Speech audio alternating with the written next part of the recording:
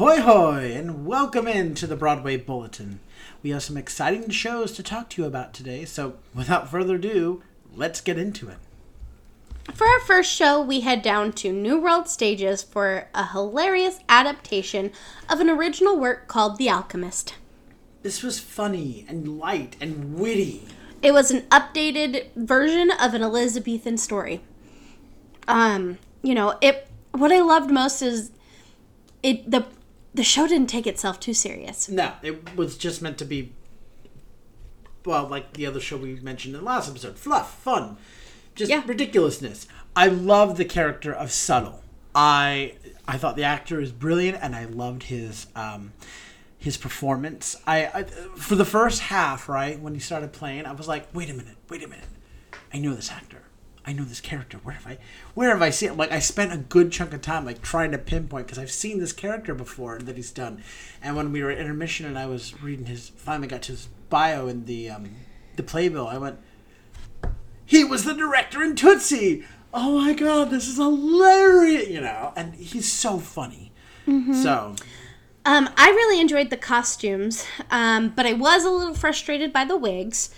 And I don't know if it was just because I'm a wig human who pays extra attention to those, or if they were really off-putting. And it wasn't because of their design or anything. They just didn't seem very well kept.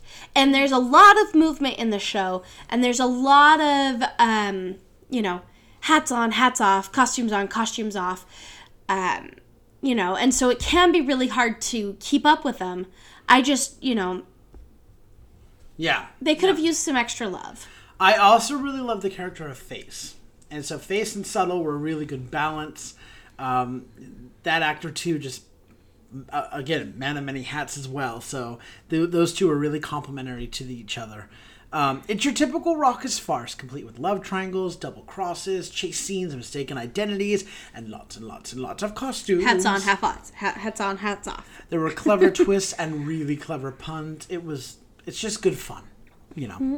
Tickets for this show at New World Stages are available through December 19th of 2021.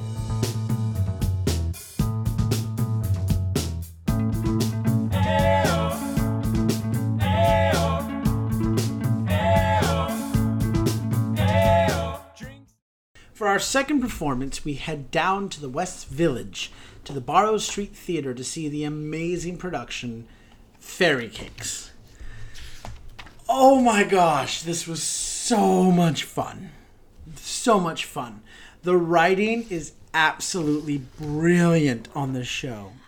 The costumes were so great. I am obsessed with the costumes, especially the fairy costumes. Yes. I would wear that as everyday wear if I could. Every single costume, even the male fairy costumes. Gregory Gale is one of my all-time favorite costume designers, and I loved every square inch of fabric on that stage. Yes, it was a twist on a great classic tale. Okay, well, several classic tales, Yeah, I love the whole premise of the show. It was basically an adult fairy tale linking everything together, and it had a very good message of inclusivity. Yeah. Or inclusiveness. And because of the theater and the way it was set up, it felt very intimate. And the actors were so good and so real. When the performance we were in, they broke at one point, but I was like, I love that you broke. No, you acknowledged that, and you broke, and then you recovered. It was great. Yeah, there was an all-star cast and an all-star production team. Yeah, where else are you going to see people like Jackie Hoffman? And her name escapes me, but she was the original Christmas Eve, and she was in 9 to 5. You know who I'm talking about. Oh, I do. I can't remember her name right now. And, and then, of course, the actress that played the fairy queen. Where else are you going to see these people all and Mo Rocca. Seriously, the cast, top to bottom, my friend Jamin Nemithinker, I totally just botched his last name, so if he listens, I'm so sorry.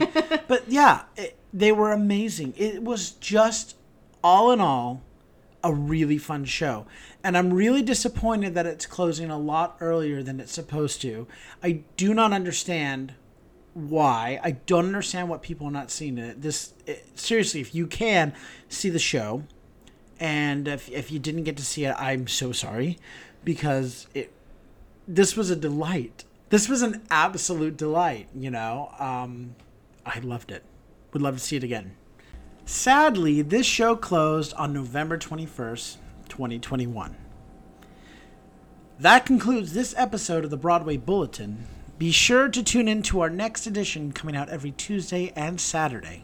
Until next time, I'm Hope Bird. And I'm Andrew Cortez, reminding you to turn off your cell phones. Unwrap your candies and keep your mask on. And keep talking about the theater.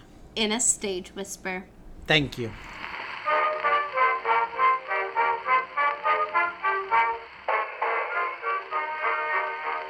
Two friends from old New York town met in a foreign land.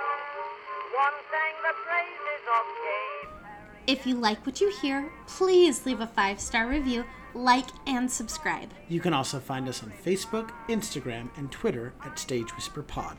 And feel free to reach out to us with your comments and personal stories at stagewhisperpod@gmail.com. Our theme song is Booga Blues by U.S. Army Blues. Other music on this episode provided by Benji Menji and Billy Murray.